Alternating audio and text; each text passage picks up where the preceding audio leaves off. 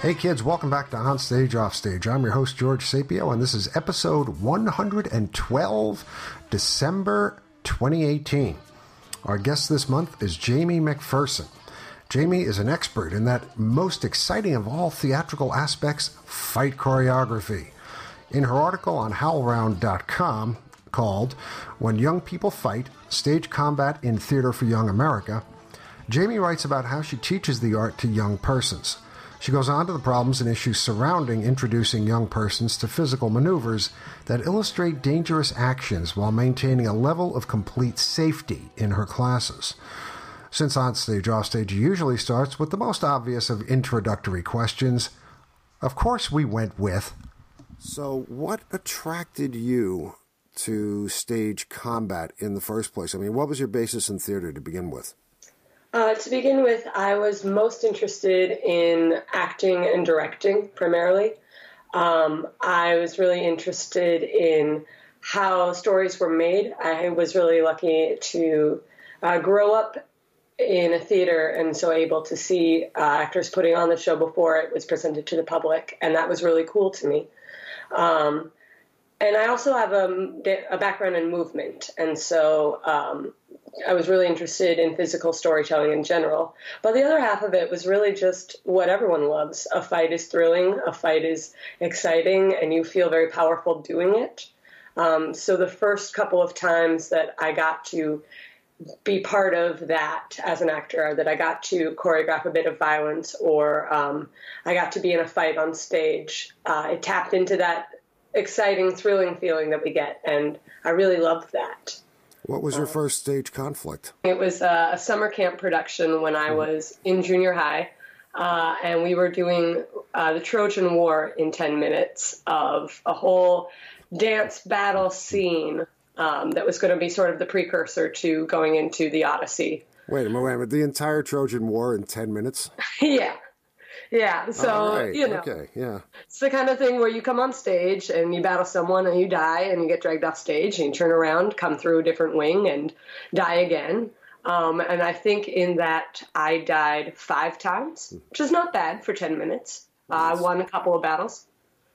And it was just fun of like, go again, find a new partner, do your moments, die, turn around, come back, recenter yourself. It was really thrilling and exciting, and it's a great way to get to live that history that gets told, I think, all the time in junior high and high school. And you kind of go, yeah, okay, I get it. But to live it and to be in it for a minute was really fun. Okay, so what's your background for handling, because you teach this, so what's your background for, let's say, athletics? I mean, what else do you do? I'm assuming you're probably in great shape for this sort of thing, because stage combat is... I mean, I've directed and I've been in stage combat, and I know it's not an easy thing to manage. It's much more difficult than people think. Sure, yeah. It is a constant state of training and staying active and light on your feet. I came at it primarily from a dance background. I loved dance as a child, and I was an Irish dancer. So, really working light footwork and a lot of quad work, which was really great when you get into fighting with swords and you've got to be in this squat all the time. Yep. So building up those thigh muscles. And then I played soccer a lot as a kid. Just growing up, I was really active. The other piece of it is, for me, I do circus training, both hand balancing and partner work, which I think is really important, and aerial work. And all of that just really informs muscle awareness, body awareness of where you're at and how to be in control of your body. And then the more I got into stage combat, the more as a kid, I hated running. And I've had to change my mind about that. And so starting a running practice just to have a baseline level of fitness to just be able to stay on stage and do what your body needs it to do. Yeah, well, as with anything that is athletic and requires complete concentration and precision, I would guess that there's a ton of rehearsal and training that has to go into this, because This is not something where you can back up and redo your line. This is something where you can actually hurt somebody. Yeah, and there's a level of that you always have to be aware of. One thing we talk a lot about, and I tell the kids frequently, is that being perfect and striving for perfection is death.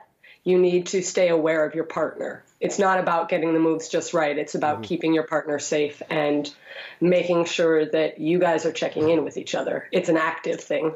Gotcha. Where did you learn stage combat? I learned it first. I think my first formal training of it, I got to study abroad in London. And so at the British Dramatic Academy, they had a terrifying blonde, short woman who was the fight director, and she was great. Inspired great fear and also, the desire to do really well. And then continuing, I got my master's at Arizona State University. They have a really strong Theater for Youth program, which is my principal interest of working with young people. Okay, and I'm sorry, this is a master's in what? Theater for Youth. Okay. Yeah. And so basically it's a program that looks at all aspects of doing theater and community-based arts with people from 0 to 25 years old. When the brain stops fully developing, that's kind of when they decide youth is over. So it's a really wide range. And I got most interested in the aspect of combining that with stage combat. There's a fight director there who teaches, professor at Arizona State University, David Barker, and he became my mentor through it and took me along, and we had a lot of chats about stage combat, both from teaching adults and then also teaching young people. So how long have you been a professional stage combat instructor? About 5 years. Okay, and you operate mostly out of Chicago? Yeah, now out of Chicago. I recently moved to Chicago. I had been in Arizona before that. And kind of operating the nature of a teaching artist and as a freelancer is you travel everywhere. So I'd also been working, by the time I moved to Chicago, I'd been working in Madison as well as Minneapolis, where I'm originally from. So kind of a large network of places that I'd been operating out of. But now, I'm based in Chicago. I'm assuming there are certain, because there's organizations for everything around the country. You can find a group that caters to just about every interest. So I am assuming that there are some national or international places where people can go to get information about stage combat. I know locally we had a group here in Ithaca called Ring of Fire. Yeah, I think the largest organization and the one that I belong to is the Society for American Fight Directors, SAFD. And they operate on a national level, but also have ties with their British counterpart. And their idea is sort of making sure that there's a baseline across the board way that we're operating and ensuring safety and teaching things in the most up-to-date ways and offering support and training to teachers, because once you get at that level, you still need to continue your training as well. So in Chicago, there's a chapter of it called MACE, and they do Winter Wonderland every year. To put in a plug for that I will be tending. That is a workshop, 4-day workshop in Rosemont. That's just, hotel of a lot of people walking around with a lot of stage combat people walking around. It's a fun, crazy time. Are they walking around with weapons? No, we don't walk around with weapons. Causes a lot of fear with people if we do. You probably get some more members. Yeah, maybe. We're also pretty near an airport at that place, so we try not to instill fear or alarm. Also, in talking about it, we try to say things like theatrical death props as opposed to where do you keep all the weapons? Just to, again, not instill panic or fear. Theatrical death props? There are other names for it, too, but I think that was my favorite. Yeah. I can't wait to use that one.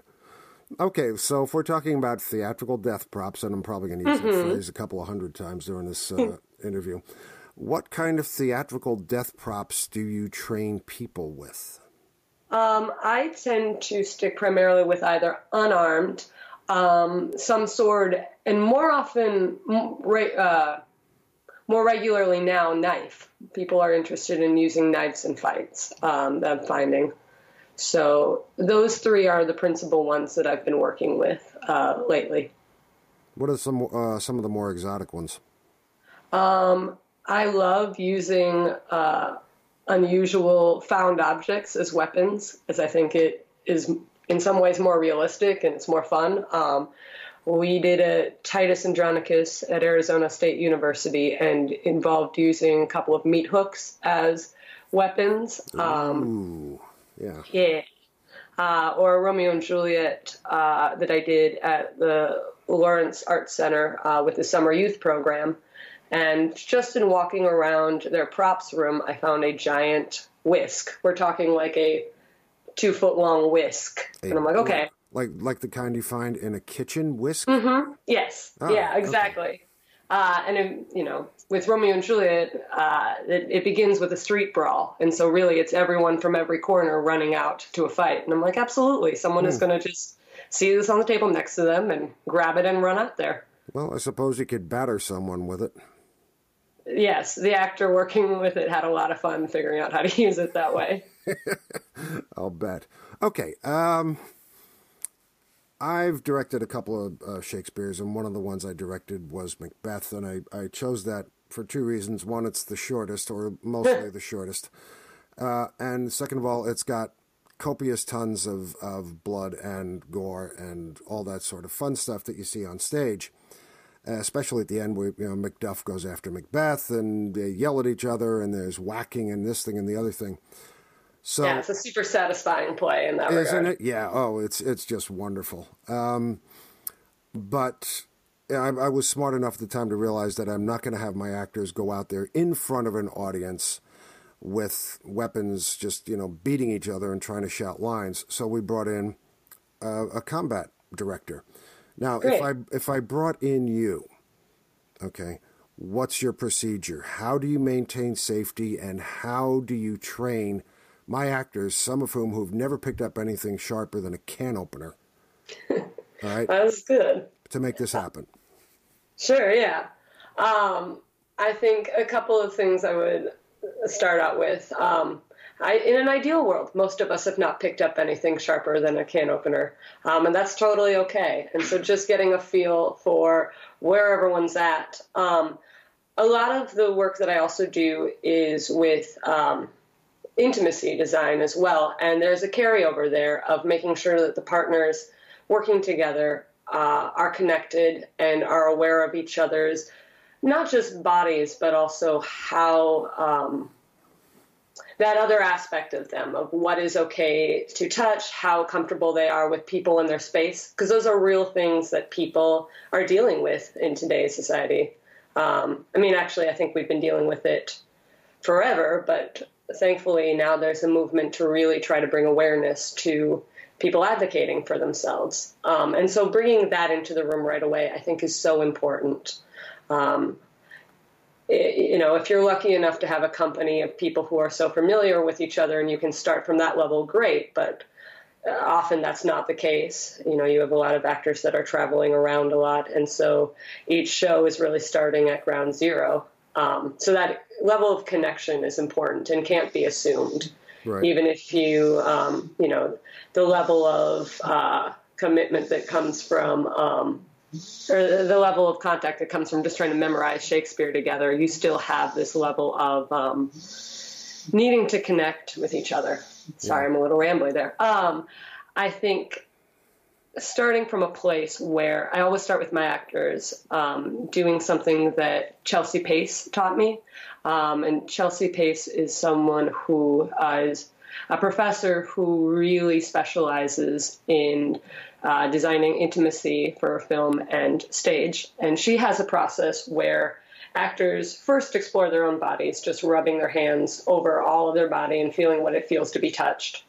And then from there, taking their partner's hands. So to use your example, Macbeth and Macduff might do this, where Macbeth would take, the actor playing Macbeth would take Macduff's hands and say, okay, you can touch me here, and you can go around the arms are okay. I get really nervous around my neck or what have you. And I encourage them to talk through it as they do it rather than having it being a silent exercise, because again, it just creates familiarity, comfortability, and allows an environment where people can talk about what they need. Because too often you come into the room and you say, okay, is everyone cool with fighting? Everyone got what they need? And we've been trained to say, yeah, I'm good with whatever, hit me with it. We all want to be the easy actor to work with. And that's kind of what we've been taught is the expectation. And so getting them to just engage with each other and say, yes, I am willing to throw down for this fight, but I've got weak ankles. My knees are hyperextending, so just be aware of that. And then it gives permission to the actors once they know that, too. The flip side is if they say, you can touch my stomach, or you can touch my face, you can touch pretty high up my thigh, then the other actor knows that, and there's that's available to them. They can then engage with them in the fight. They can have contact and feel okay with it, feel comfortable, and feel like they aren't hurting the person. They don't have to do any sort of taking care of them because they've already been taken care of. So you spend a lot of time acclimating the actors to their own bodies and to each other's bodies. Yeah, that has to be the first step for me. And then once that's established, in a process like this, you and I probably would have had a discussion about what you see as the director, what's your vision. And sometimes directors have a lot of ideas and they can see the moment very clearly, and sometimes they don't. And either way, it's okay. Working on a production of Titus Andronicus, the director said, I don't, whatever you want to do with the moment's cool, but I think there's a moment where we leave all the swords at the door, so we're not going to use anything that looks like a real weapon. Their hands are okay, or secret weapons like knives are fine, but we can't walk around with swords anymore because it's supposed to be after a war. It's supposed to be peacetime. That went great. And then I want to go to the actors because I feel I like collaborating with the actors. I think that they come in with a lot of ideas, and it is better to use their ideas because it's what their body naturally wants them to do. It's instinctive to them. It's comfortable to them.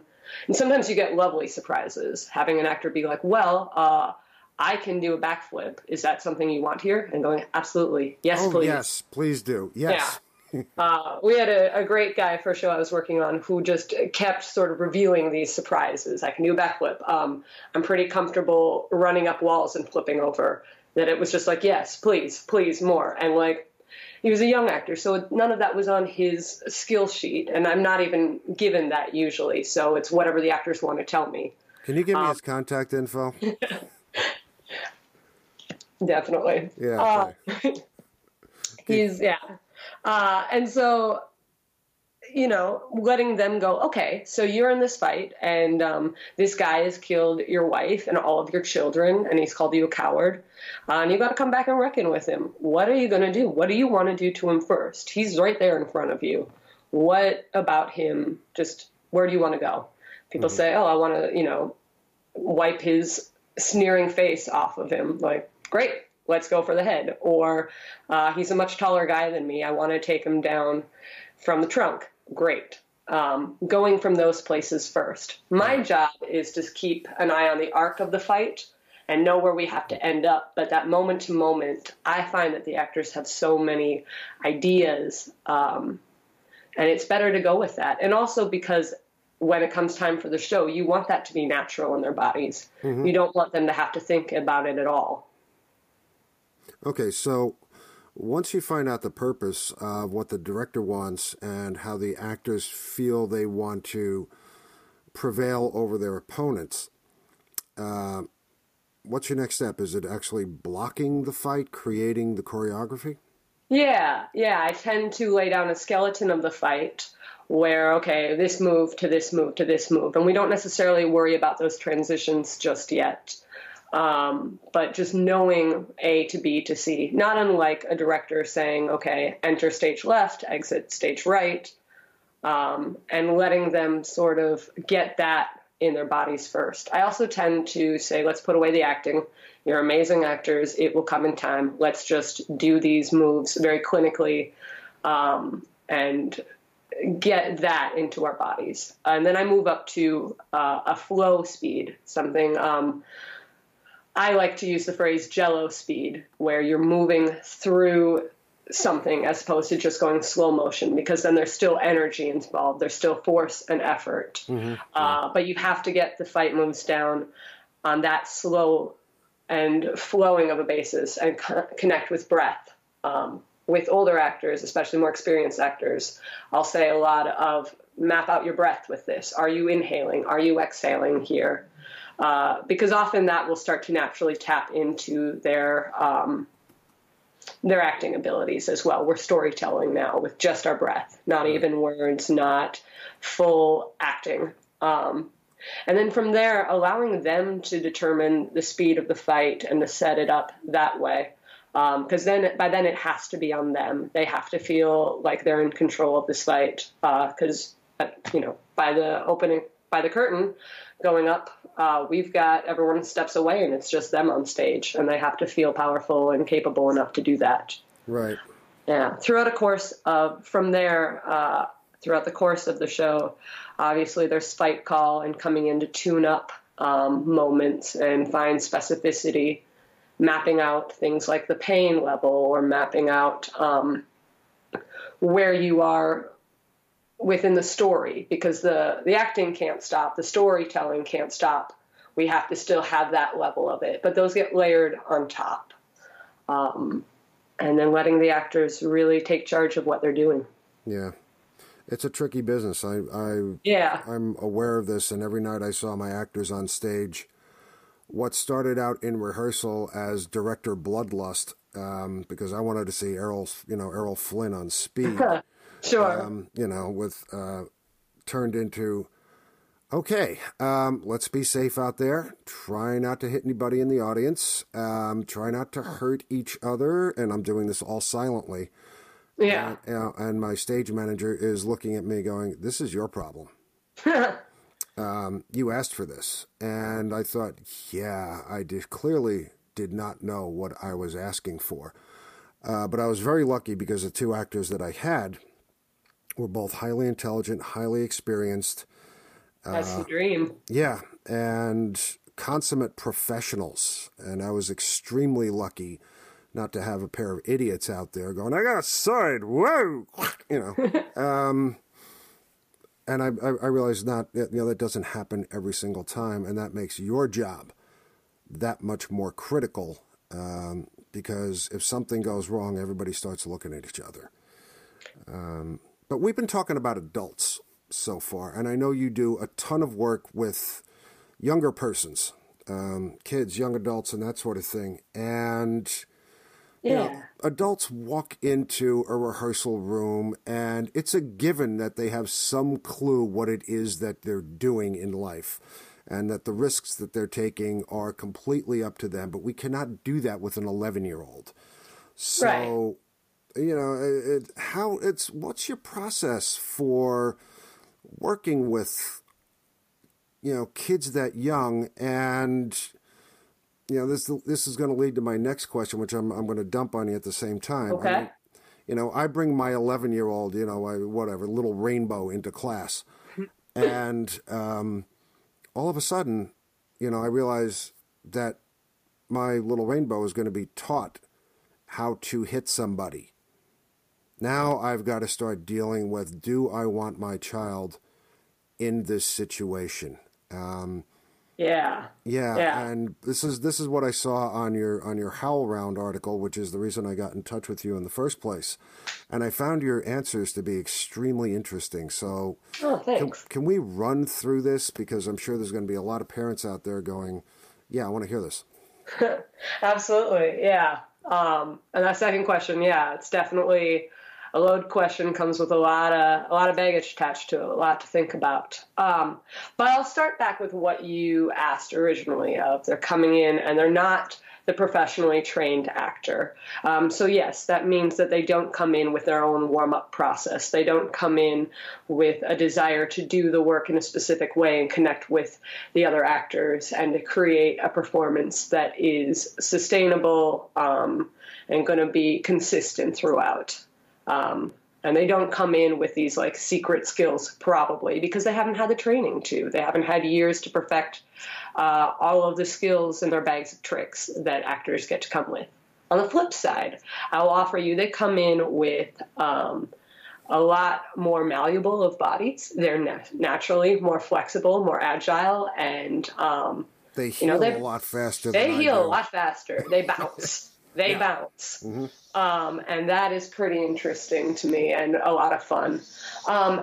This comes with you sort of have to, as the adult in charge, you have to watch this. But they also come in with a level of trust and a level of resiliency that comes with the fact that they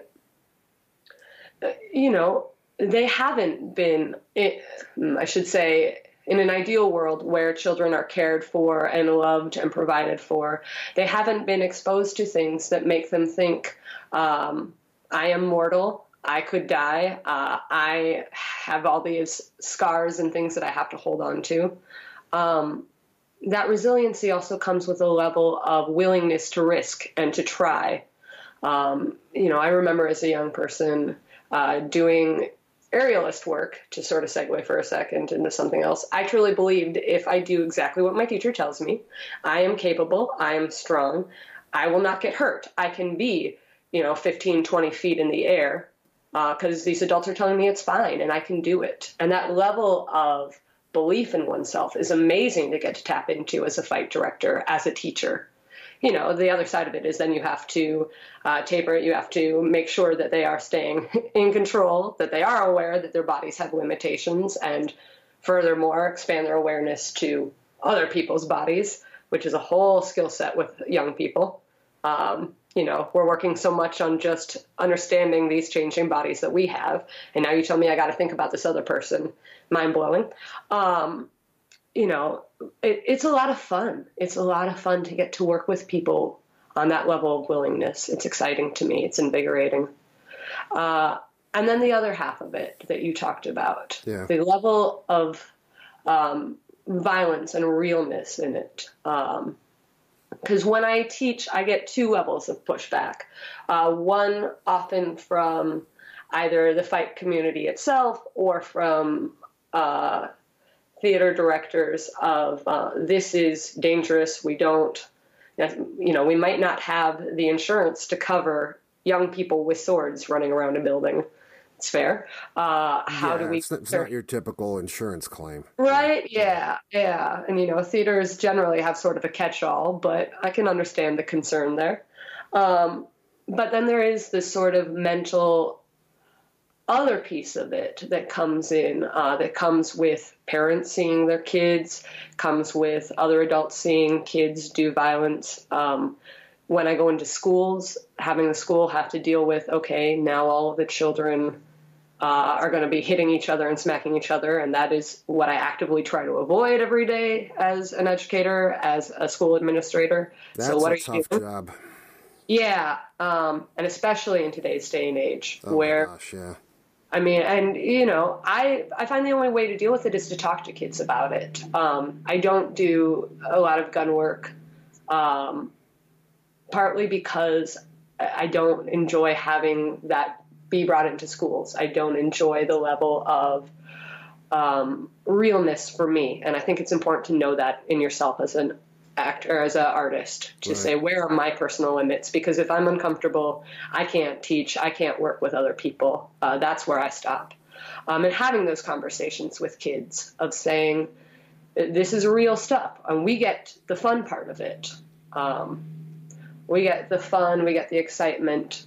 We also have to hold this other half of it, of if we're doing serious fighting, not slapstick, not comedy, there are implications of this. There are consequences, and they sometimes can tap into our real psyche, and sometimes it's needing to take care of an audience. I want to piece through that a little bit more. I think on the one hand, for me, when I'm working with young actors, I tend to, especially in the ages of 8 to 12-year-olds, and I don't like to put hard limits on these things, because sometimes you have a really perceptive 10-year-old, sometimes you have a really immature 11 or 12-year-old. Right. But keeping it in the comedy land, because also that's what they enjoy. For them, a lot of their violence is coming from cartoons, coming from slapstick, maybe coming from action movies. But that's what they're seeing, and that's what they want to replicate usually. And they'll tell me that. They'll say, I want this to be funny.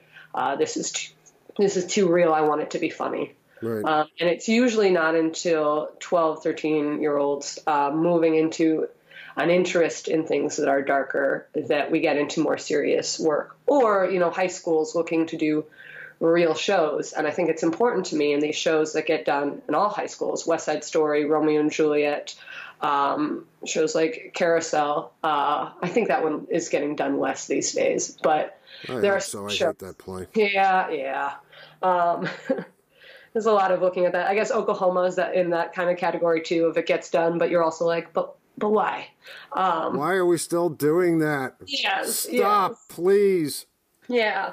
But there's real stuff that happens in there, real violence, especially for the young women, that you need to have a level of awareness of, because, you have these young actors in your hands and they're trusting you.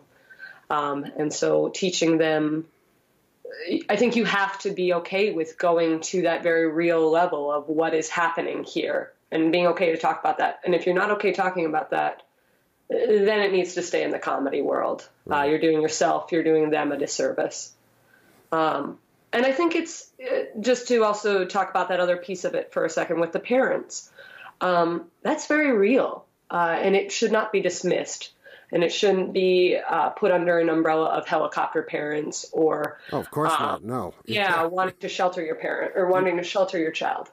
Because I think on a certain level, of course we don't want our kids to come to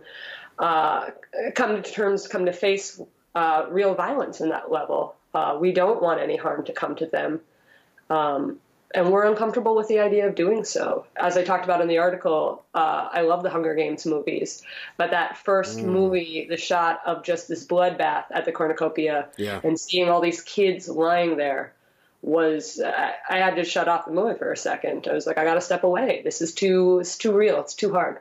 I was appalled by the entire concept of not only the movies, but the books in the first place, because we have enough violence going on, and to promote and to glamorize young people fighting to the death, I'm sorry, that just offends me.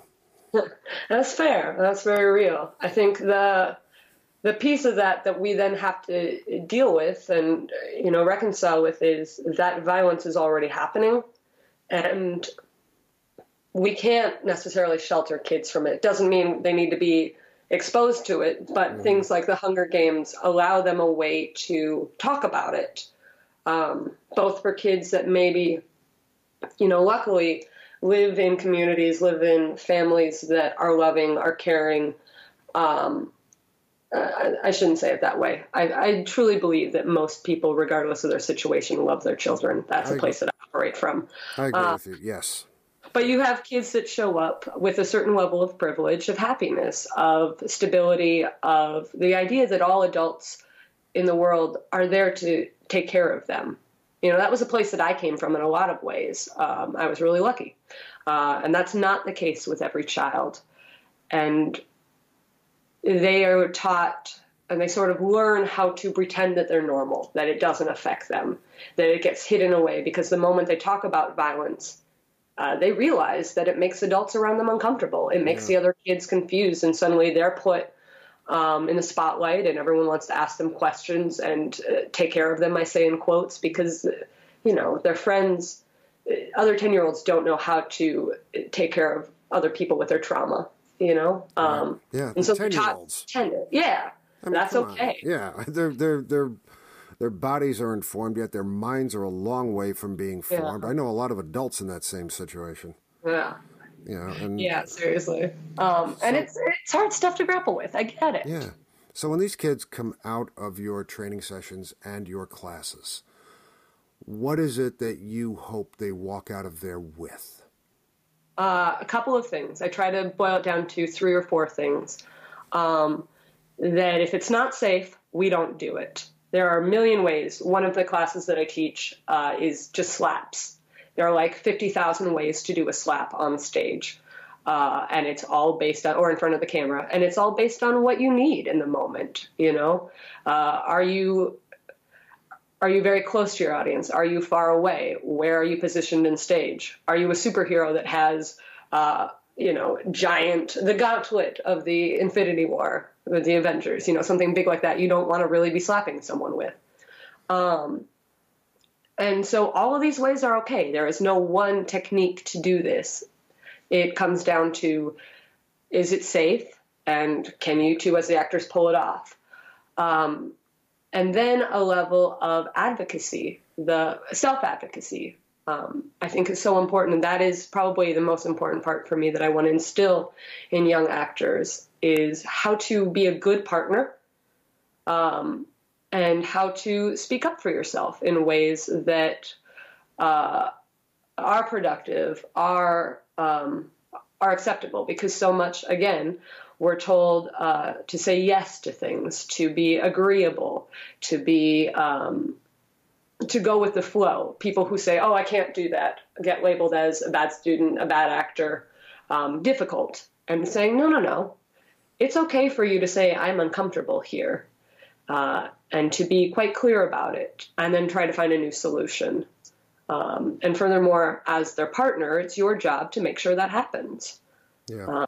And so instilling that level of communication, instilling an awareness of, and you don't even have to say why you're uncomfortable, but knowing that's okay to say, "Hey, I don't like this. I don't feel good. We need to stop for a second." That's a talent that most people could learn, is to basically admit when they're not comfortable. Yeah, totally. And as an adult, going through life, it's something that I struggle with all the time. Yeah, so yeah. wait a minute. Well, as adults, we have to be able to face every situation coming along, without excuses.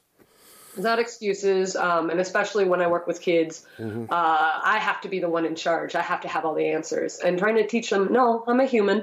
I have feelings that are, mixed about things. I have questions about stuff. I'm just a human like you. That's scary to them sometimes and also exciting to them. Yeah. And then the last piece that I to tell all of them is, practice. This will come with practice.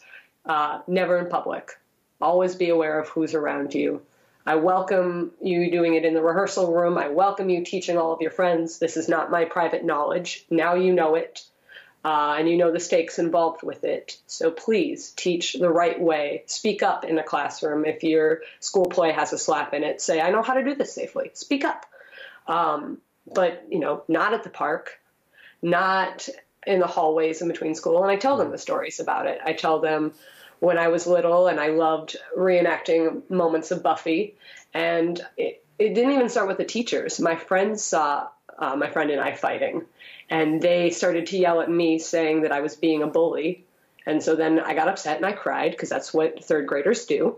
And the teacher came up to me and asked why I was crying. And I said, well, everyone thinks I'm a bully because I was fighting her. And suddenly I'm in the principal's office trying to explain that none of this was a real fight. Right. That's on a level that they understand. I also share within the stories where I've been on set for a college production or a college film. And it's a stab in an alley. And I assumed that, the right people had been notified and the channels of communication had gone through smoothly. And so I'm in a dark alley with a knife. And, thankfully we live in a world where people walking by were like, "That's not right." And they call the cops on us. And having to explain to the cops, I have a knife, that was 10 years ago. I think now we wouldn't even have questions. We would just I would probably be looking at a police gun, Yeah. And so you have to be aware of that. Or I also explain with high schoolers, another, this dates me, but 2006, I am in my high school, and we had a scene with a gun. It was like a hostage scene. And one of my castmates, another high schooler, kept messing around with the gun. And I got irritated with him, so I put it in my back pocket to be like, you don't get to play with this anymore. You are not treating it with respect. I thought I was totally doing all the right things. But of course, I'm walking around doing everything, and I've forgotten there's a gun in my back pocket. And suddenly the security guard at the high school comes up to me and says, do you want to talk to me about that? Yeah. What's in your back pocket? And I'm lucky that he approached me and talked to me about it, because I don't think that would happen anymore. I think that I would have been tackled, you know? Yeah. Oh, yeah. The ramifications would have been terror alert. Yeah. 0 to 120 in about a second. And it's unfortunate, but I think that's the level that a security guard needs to operate today. You know, there's a part of me that wants them to do that, to keep all the kids safe, because I don't know what else I'll do if there is a shooter in a school that I'm at. I've got ideas, but I don't know. That's a question a lot of people I don't think can answer with any kind of certitude. I want to go back to, I want to step off of your demonstrating the Buffy fight with another girl in school. And this will be the last thing, and then I'll let you go get back to your life. But there was something else in the article that I think springboards off of that. It's what you described was two girls, okay? Two young women having a physical reenactment, altercation, that sort of thing, whatever it comes down to. But there's a part in the article that says, a student brought up the fact that she was uncomfortable watching a scene where a female character is hit by her male scene partner. Right. She said it felt it was illegal for a man to hit a woman. Now, her classmate asked why she didn't have the same reaction when the tables were turned and the female was the aggressor. Is that something you want to talk about? Yeah, definitely. That was a moment that I was like, wow. And I get it, you know. Bodies mean things, you know. Our bodies carry a lot of meaning, and we have a lot of stories. And so, and especially with things like Me Too and stuff coming up right now, there's a realness to it. Is funny to see a woman beat up a man, two other women, sometimes two other female people. That's satisfying to them. That's or it's funny, or it's whatever. And it's not the same when watching a guy beat up a girl. Mm-hmm. Some people, it's too close to real life. I think they were sort of tapping into also who has power without really having the words for that. It is always, it's generally funny to watch people with less power overpower someone who's the mean person, the dictator, the oppressor. Right. It's usually satisfying. And I love that Stage Combat allows us to talk about that. Because if you asked in a classroom, okay, friends, is it okay to hit anyone? No, it's don't hit people. It's not nice. Yeah. Yeah. And so getting to really take that to a sort of real level that is distanced, that we can say, okay, let's talk about this moment of violence. And we get that those are actors. Everyone is safe. I feel really good about watching this guy get beat up after a fight. And that's something I got to look at in myself. You know, I'm speaking as a student maybe. Whereas, I really don't want to see him beat her up, because that's a reality in my life right now, or that's something that as a woman, it's too easy for me to put myself into that person's shoes and experience that and feel that. And I feel that too with when I'm teaching students. There are some classes that I used to always think that I should be the one getting hit by students. Because that way we're on that power level again, right? It is funny to watch little kids take down their teacher. And you see that also in like things like Home Alone, right? It's very funny. Yep. And it's funny because there's a small child doing all of this. Yeah. And I love getting to ham it up and do over-the-top reactions. But then I got to a school, and it's like that weird cliche of going, come on, hit me, really hit me, anybody, hit me. And the kids were like, I don't want to do that. Yeah. And I think I will never know, but I think there was the fact that I was female, the fact that I was the only white person in the room, that all the students wrote Latinx, had to play into it a little bit. They were more comfortable saying, you come at me, than vice versa. And I could sit and analyze all the implications of that, or just go, okay, that's what this group wants, and be aware of it and have that conversation with them later. Mm-hmm. Rather than saying that, okay, for all times going forward, this is what it is. But I love that Stage Combat lets us talk about those things and talk about them in a real way, as opposed to hypotheticals where we know what the quote-unquote right answer is. There are very few right answers anymore. Yeah. And being okay with that level of gray area of this is okay here and it's not okay here.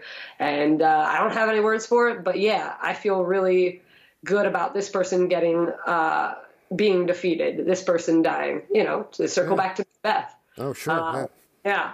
I feel really good about someone who gets too much power too quickly, getting finished off by somebody else, We like to see justice delivered. Yes. Yeah. And I think because like you said, there are very few right answers in the world anymore. It is satisfying in a play to maybe have an understanding of what the right answer is. That Macbeth, there is sort of a right answer to it. We know what justice is. We know what justice looks like in this situation. Well, Jamie MacPherson, thank you very, very much for being here and talking about such weighty and adult subjects, especially since we're talking adult subjects with kids. It's a difficult thing. But, good luck with your career, and good luck with everything you're doing. And I hope these kids get years and years of good lessons from you. Thanks so much, and thanks for having me on. Hey kids, thanks for listening to Onstage Offstage. Onstage Offstage is produced monthly, and all of our shows can be found at onstageoffstage.org and also on iTunes. If you enjoy what we do, please recommend us to your friends. Don't forget to like us on Facebook and follow us on Twitter at OnOffStage. And if you are a theater artist with an upcoming project of interest or work in a part of theater we haven't covered yet, or know of someone in the theater world who'd make some great chat, please send us a note at info@onstageoffstage.org. Onstage Offstage believes in and advocates for a world where all people are free to live their lives as they wish, in peace and without fear. We believe in universal respect, diversity, and equality in all areas of life for all people, no matter what their nationality, race, religion, age, sexual status, or gender. Onstage Offstage will never promote or endorse those who seek to diminish others because of who they are. I'm George Sapio. Thank you once again, and happy theatering to all of you.